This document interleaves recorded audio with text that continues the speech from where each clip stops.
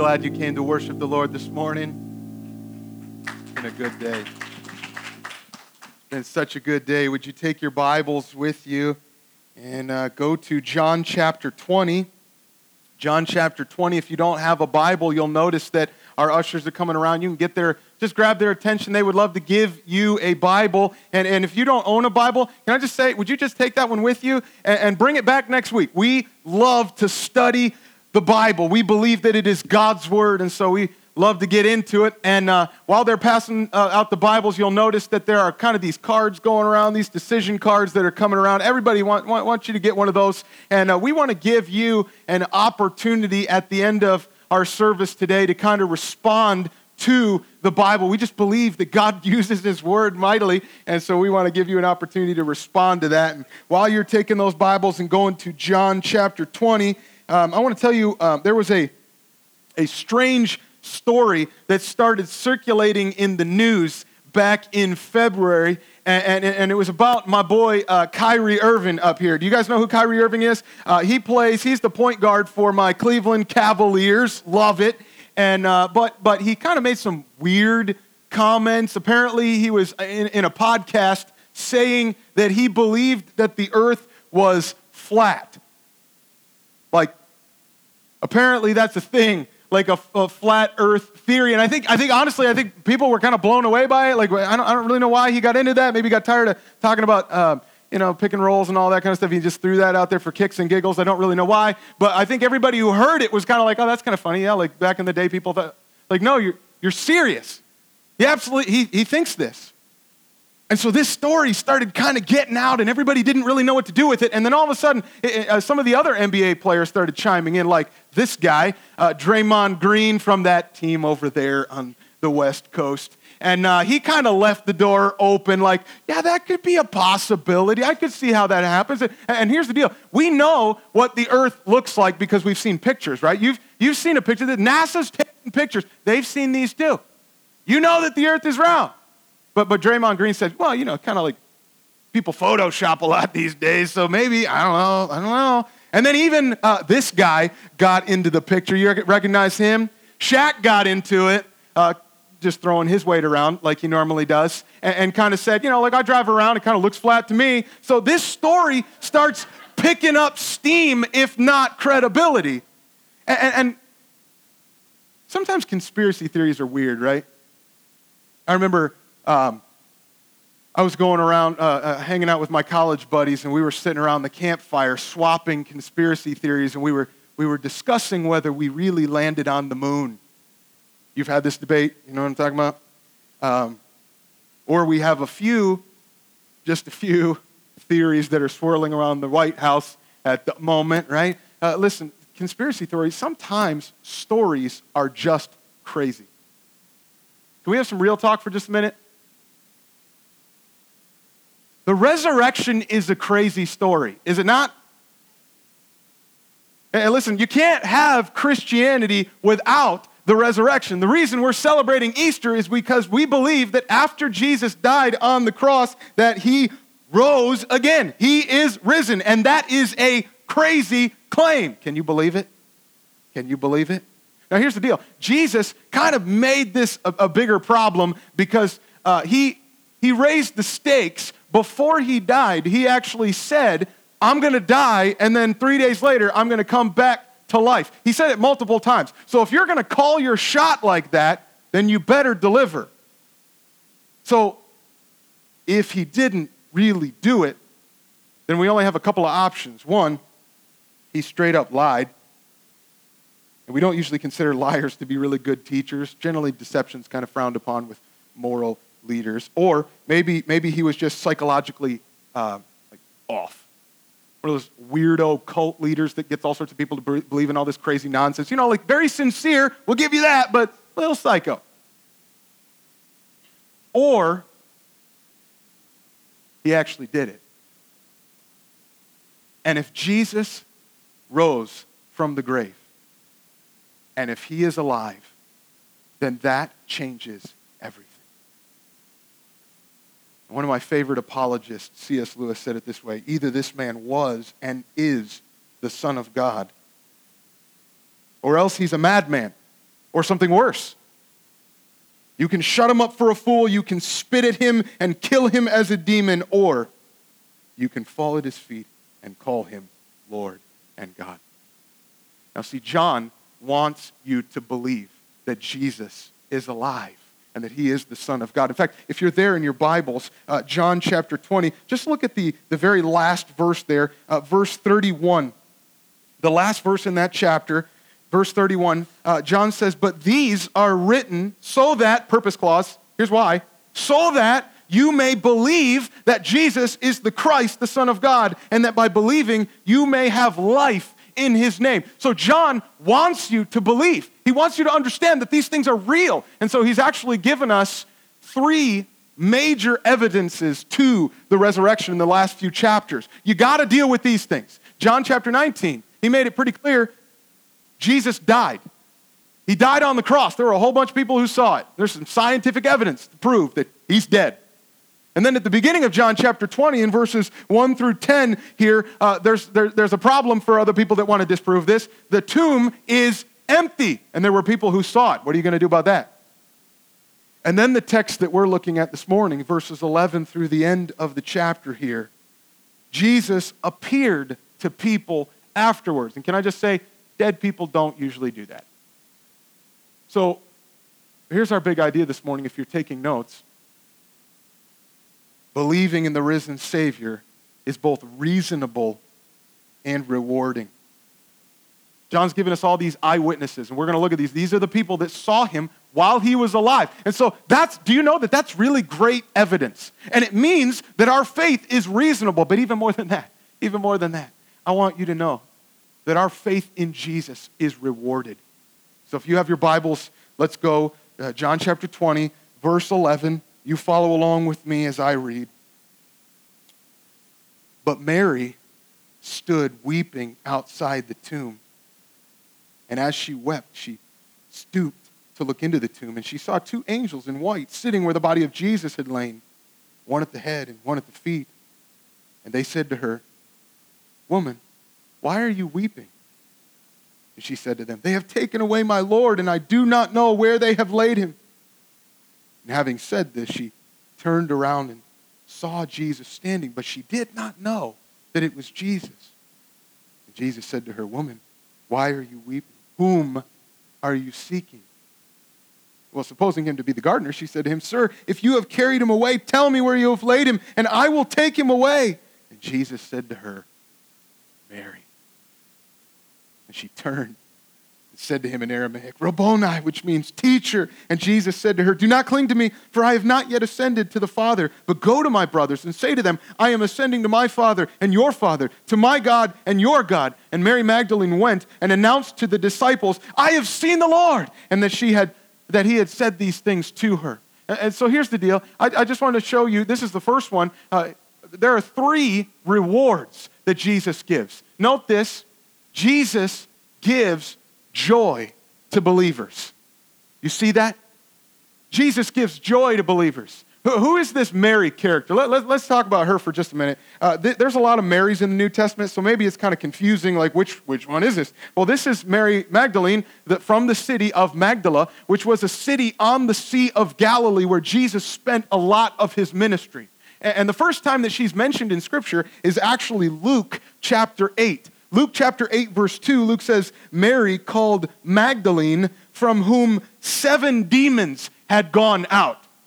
Now that's kind of weird. What's going on there? Well, the Bible doesn't really give us explicit details on her past. There are some people that think that maybe she was like a prostitute. The Bible doesn't explicitly say that. But we can only imagine what kind of an I was but God story she has if you had 7 demons living inside of your body at one time. That's kind of creepy, isn't it? Can you just notice for just a minute? This woman has a really checkered past.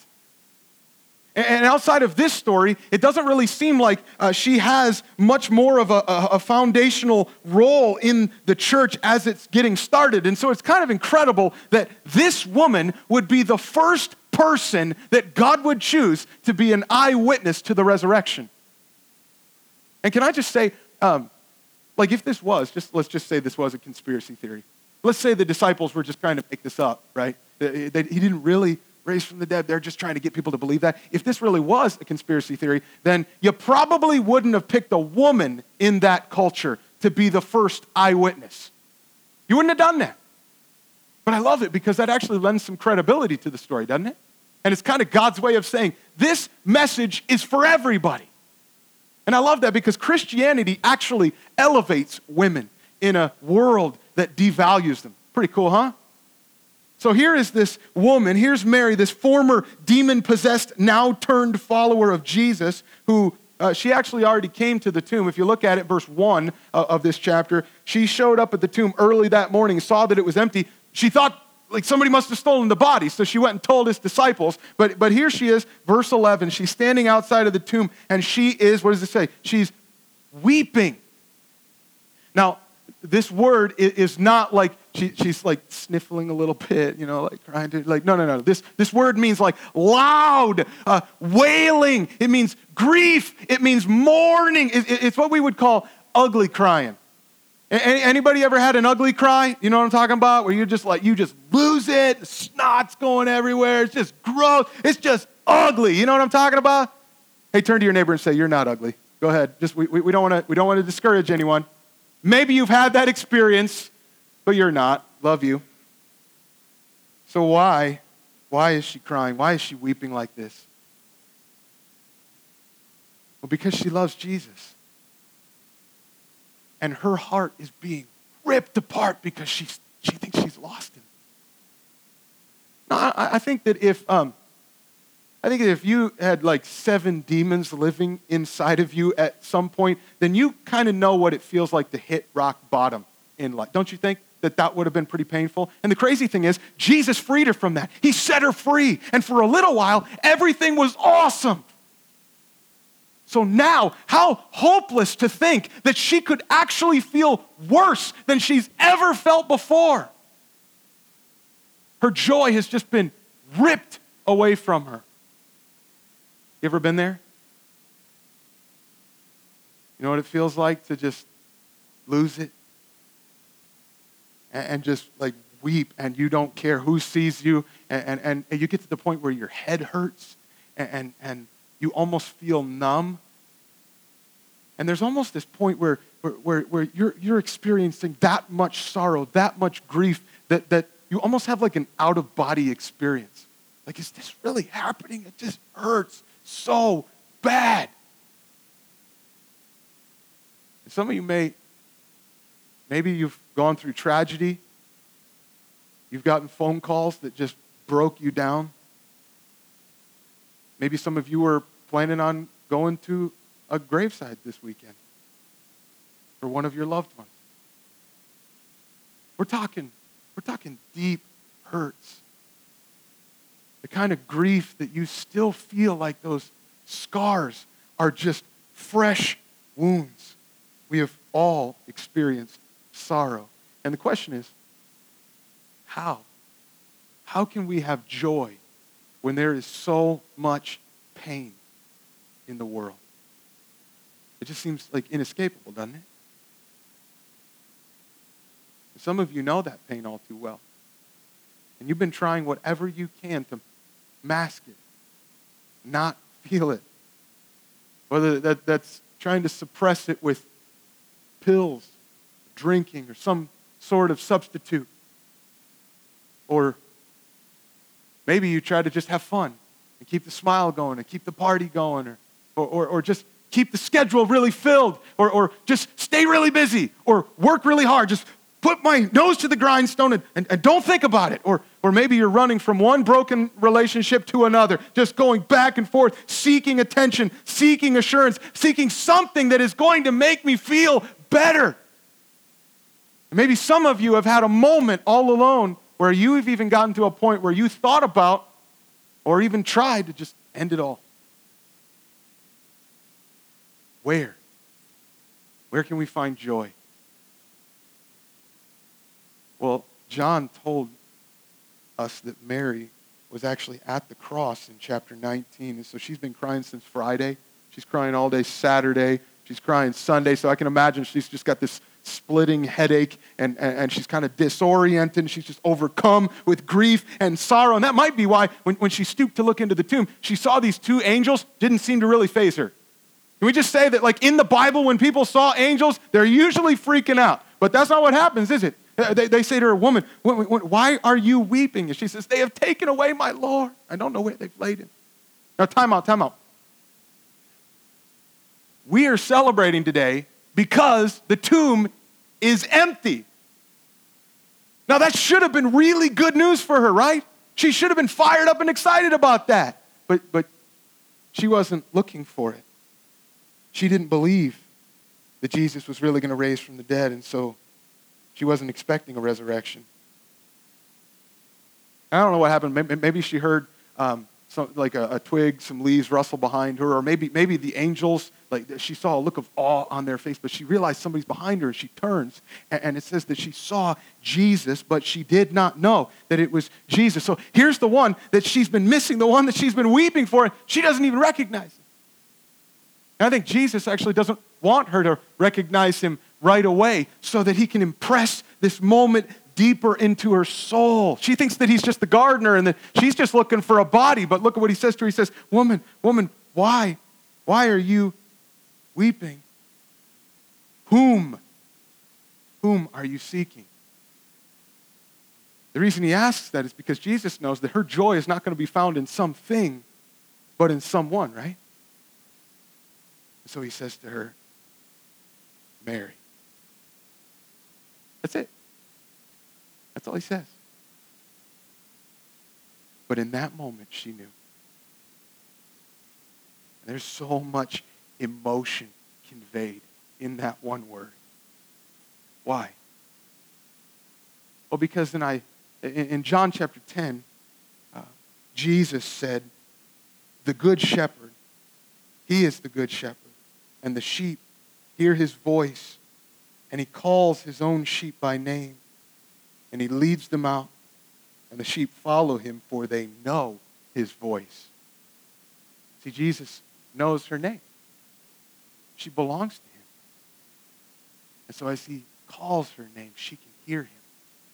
And in that moment, he sweeps her sorrow away. And there it is. Jesus gives joy.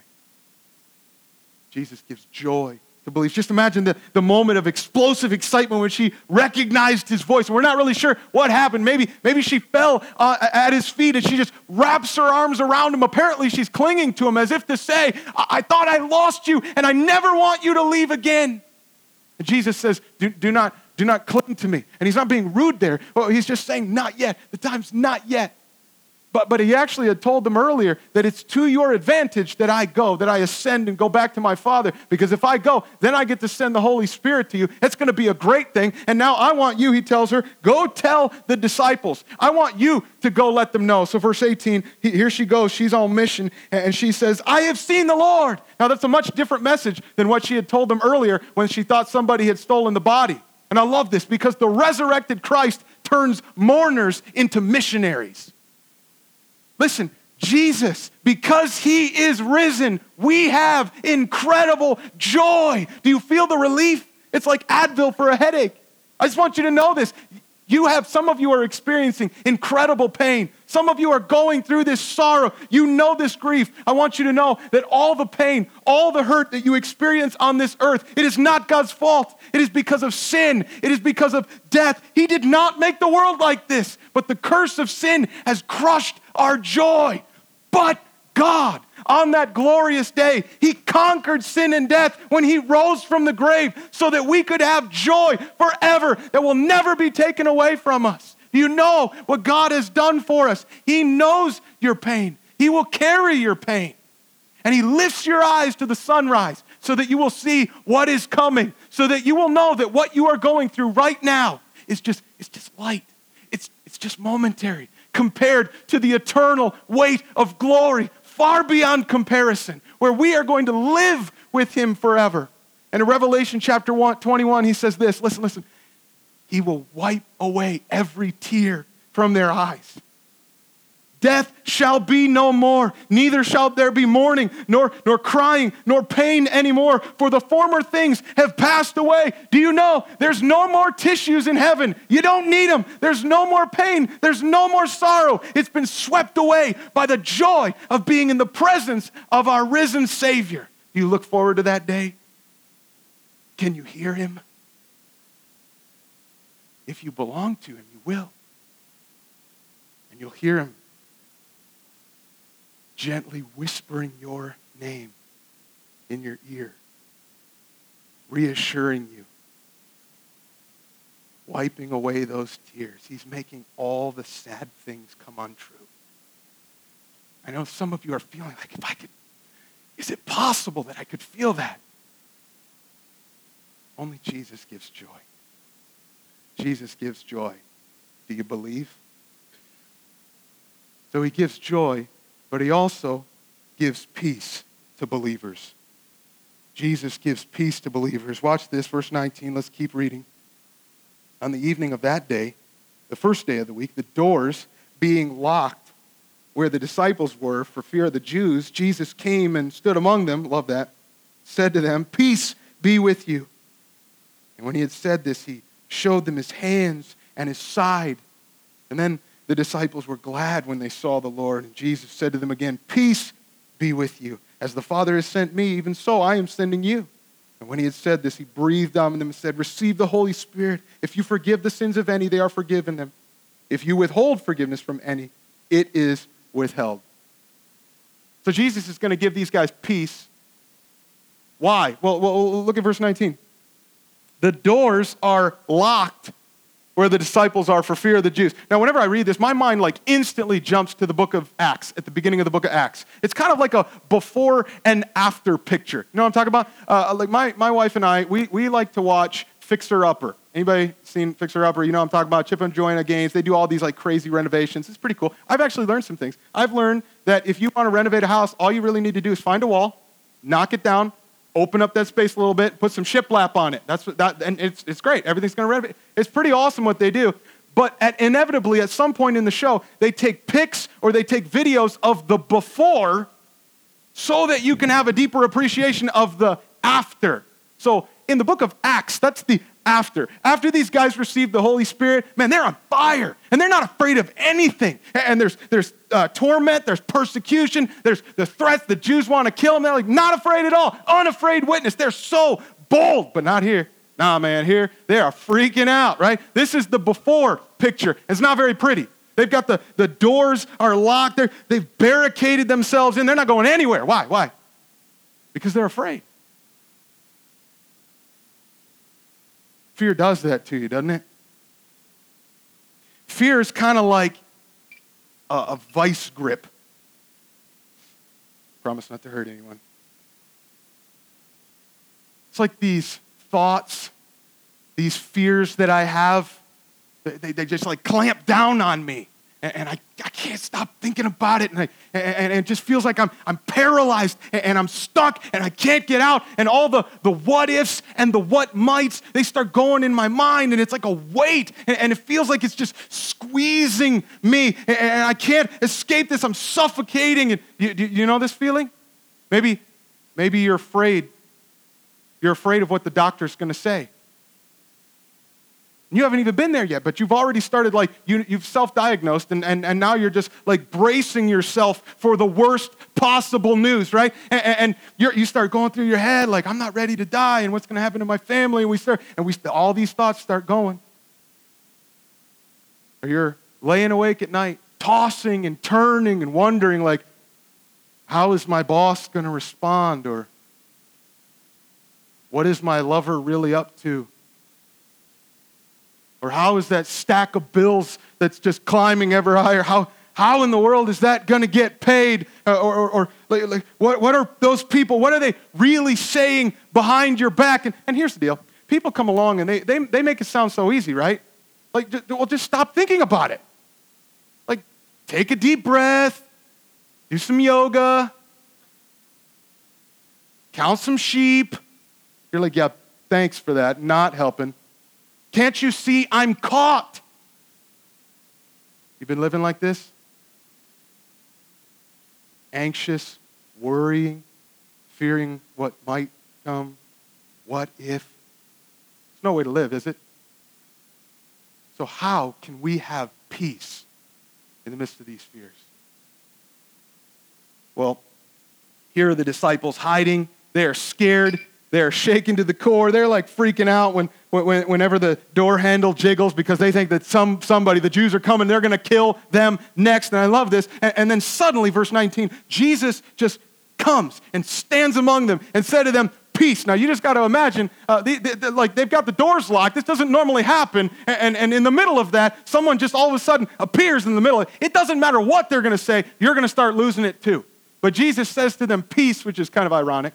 Peace be with you, which may have been kind of a typical greeting, but I think Jesus meant it most literally. He's like, hey guys, hey, come on. I don't want you to be afraid. I want you guys to have peace. Now remember, they remember what the Jews just did to Jesus, and they're thinking like, I don't want to die like that. I don't want to go through that. But do you remember what Jesus said to them earlier? Matthew chapter 10, verse 28, Jesus said this, do not fear those who kill the body, but cannot kill the soul. Rather, fear him who can destroy both soul and body in hell. He's like, listen, why are you worried about these guys? The worst thing that they can do to you is take your life. You know what you need to fear? You need to fear the God that can destroy you in hell. You're like, that's not making me feel better either. Well, can we put your fears into perspective for just a minute? All the things that we worry about, all the things that we fear are nothing in comparison to our standing before a holy God and where we're going to spend eternity. Can I just urge you, make sure you get that one settled. He is the God that is to be feared. He is a holy God, and you don't mess with a holy God. So how can we have peace? Well, look at what he does, verse 20. He showed them his hands and his side. He's like, look here. Can you guys, do you see? This is where they drove the nails in. Do you see that? Look, do you see? This is where they stuck the spear in. Now, why is that supposed to comfort them? Well, this is Isaiah 53, isn't it? Isaiah had predicted that the Messiah was going to die. And he said he was pierced for our transgressions. He was crushed for our iniquities. And upon him was the chastisement that brought us peace. And with his wounds we are healed. Can you see his hands? Do you know that he did that for you? We've been learning in our study in the book of Ephesians chapter 2, that Jesus himself is our peace, and he has reconciled us to God. You can have peace, but listen, it's not because you're suddenly going to get some awesome check in the mail that you weren't expecting. It's not because you're going to get that raise, or you're going to get to retire early, or the doctor's going to tell you that it's not cancer, or all the what ifs and the what mights don't come true. Do you know why you can have peace? Look at his hands. Look at what he's done for you. There's the evidence. He took your place on the cross. You deserved it. You deserved God's wrath. You deserved his judgment. But instead of an enemy of God now, we have peace with God. And because he is alive, we're going to live with him forever. Jesus gives peace to believers. Do you believe?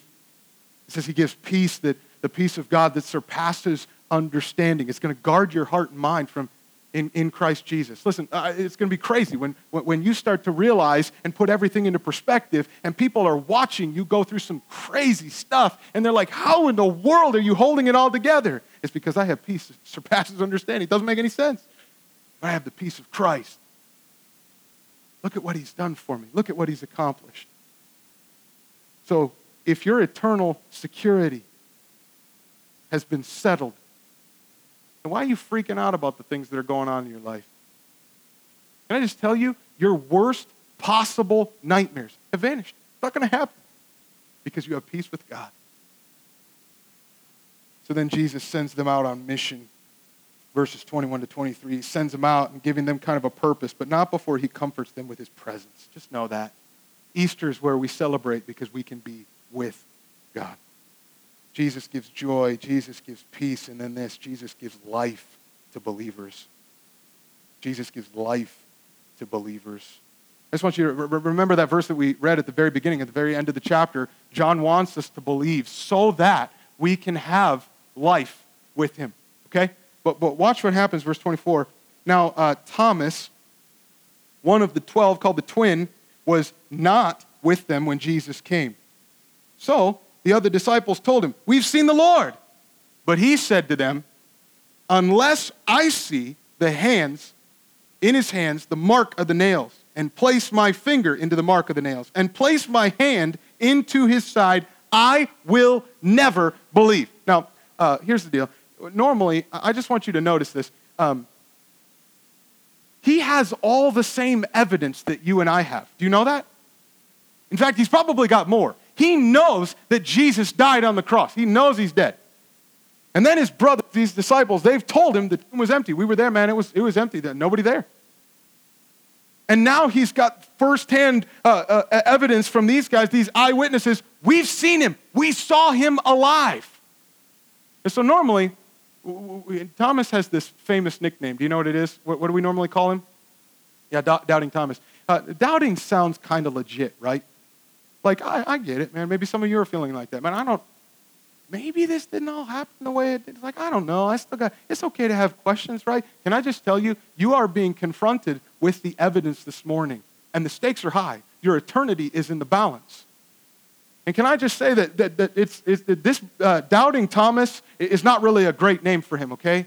It's more like disbelieving Thomas. This was a choice. This was an act of the will. He's like, man, I ain't believing. I want to see it for myself. And then Jesus is going to show up and smack him around, right? No. I love what he does. He's so patient. Verse 26, 8 days later, his disciples were inside again. Thomas was with them, and although the doors were locked, Jesus came and he stood among them and he said, "Peace be with you." Kind of deja vu there. Then he said to Thomas, "Hey man, come here. Put your finger here. See my hands. Put out your hand and place it in my side. Do not disbelieve, but believe." And Thomas answered him, "My Lord and my God." Jesus said to him, "Have you believed because you've seen me? Blessed are those who have not seen and yet have believed." Is that you? Is Jesus talking about you right there? Yeah, you didn't get to see it. Do you believe? We got some incredible evidence that tells us it's reasonable to think that he really did this. He came back from the grave, and we know that he is our only hope. And so there's kind of a difference between, let me just talk about this. There's a difference between believing versus actually believing, right? Like, you've heard this before. It's kind of the difference between saying that you think that chair can hold you up. Like, yeah, I think it's got that. I can do that. Versus actually sitting in the chair and trusting that it's going to hold you up. Now, I realize, like, we're in church, right? You're here. So, if I ask you, do you believe? You're like, oh, yeah, I believe in Jesus, right? But do you really believe in Jesus? Are you putting your faith and your trust in him? Warning, warning. I hear this all the time. People will, I'll be asking them, I'll be talking about it, and they'll say, well, I've always believed. I've always been a Christian. Like, I can't remember a time when I really didn't. Can I just say, like, if that's you, if that's what you're saying, I just want to plead with you and urge you to reconsider, because I don't know that you're really understanding the gospel clearly. Because if you've always believed, then Jesus didn't really have to die for you, did he?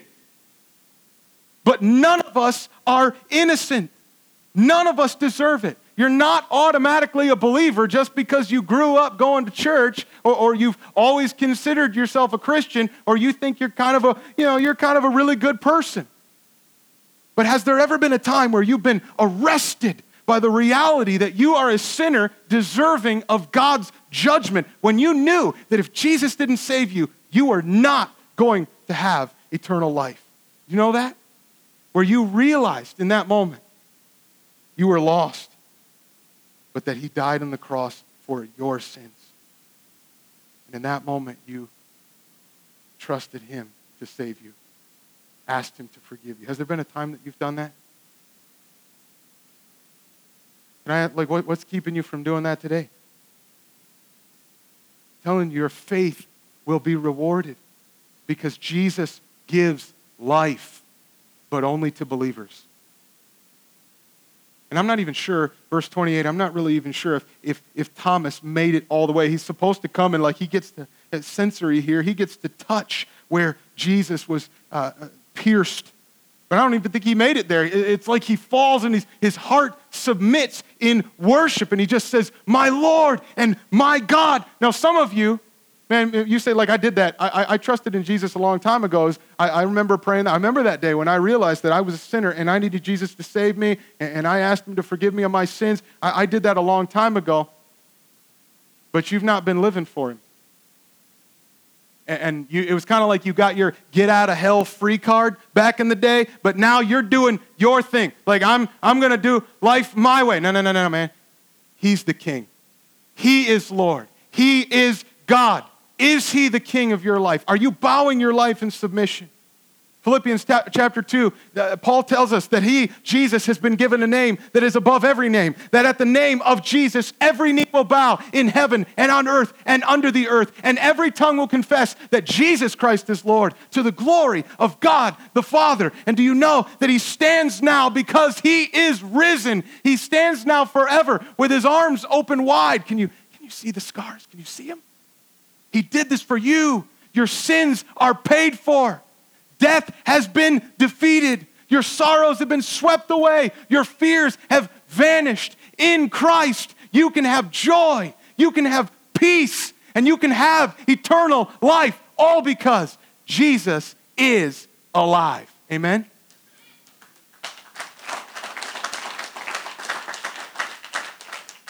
Father, we love you. We thank you for what a good morning it has been. Thank you for this word. Thank you that you have given us what we need so that we can have eternal life with you, so that we can have peace, we can have that joy. And I'm praying even now that you are working in the hearts and in the minds, the lives of the people that are listening to this. Your word does not return void, so we're praying that you would work. God, work in our hearts.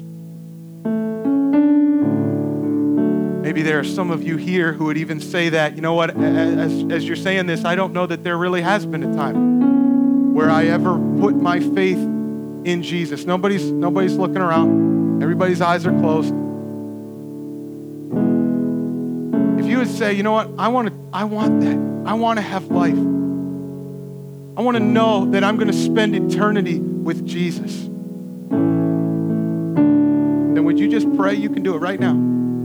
Right there where you're at, quietly, you just say this: God, I know I am a sinner.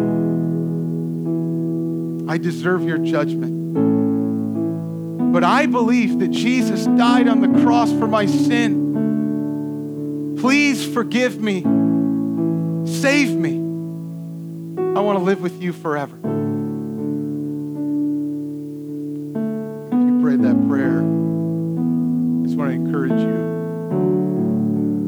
We rejoice and the angels are rejoicing in heaven because if you believe with your heart, confess with your mouth that Jesus Christ is Lord, you will be saved. Okay, some of you, though, maybe you did that a long time ago. Maybe it was months, maybe it was years ago. You remember praying that. You remember asking Jesus to save you from your sins, but you would say that you've not been living as though he really is your Lord. He really is your God. He hasn't been the king.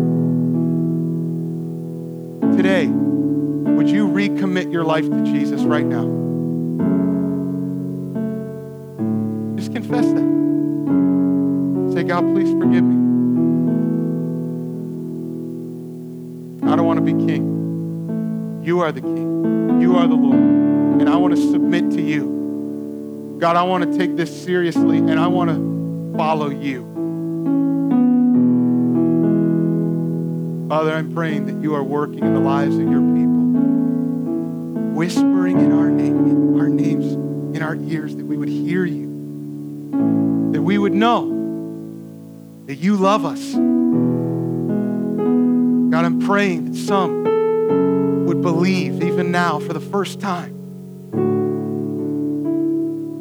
I'm praying that those of us who are reminded of these things, that as you're working, as you're pressing in our hearts, we would want to follow you.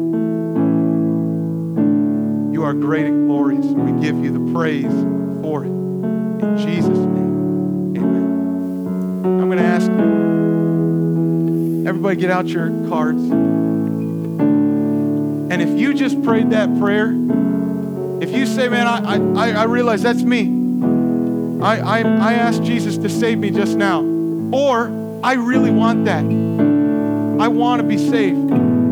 Would you just go ahead and fill out your information right there? We just want your name, contact information, and would you circle the cross right there? Just let us know. I did that.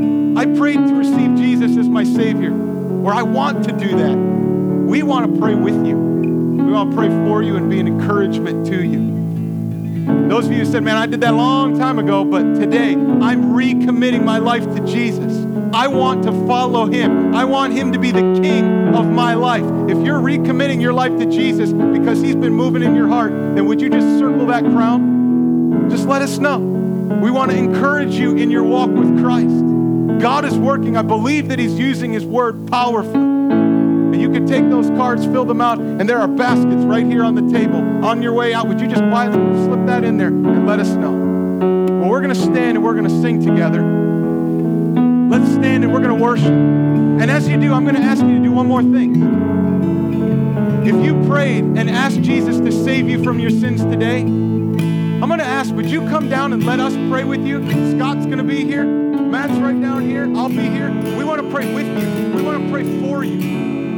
If you do that, if you did that today, or if you want to do that, just come on down while we sing. If you're recommitting your life to Jesus, this is your way to say, God, I'm taking this seriously. I want to respond to you. I want to follow you. I want you to be my king. Would you come while we sing? Come on, let's sing. I have decided to follow Jesus.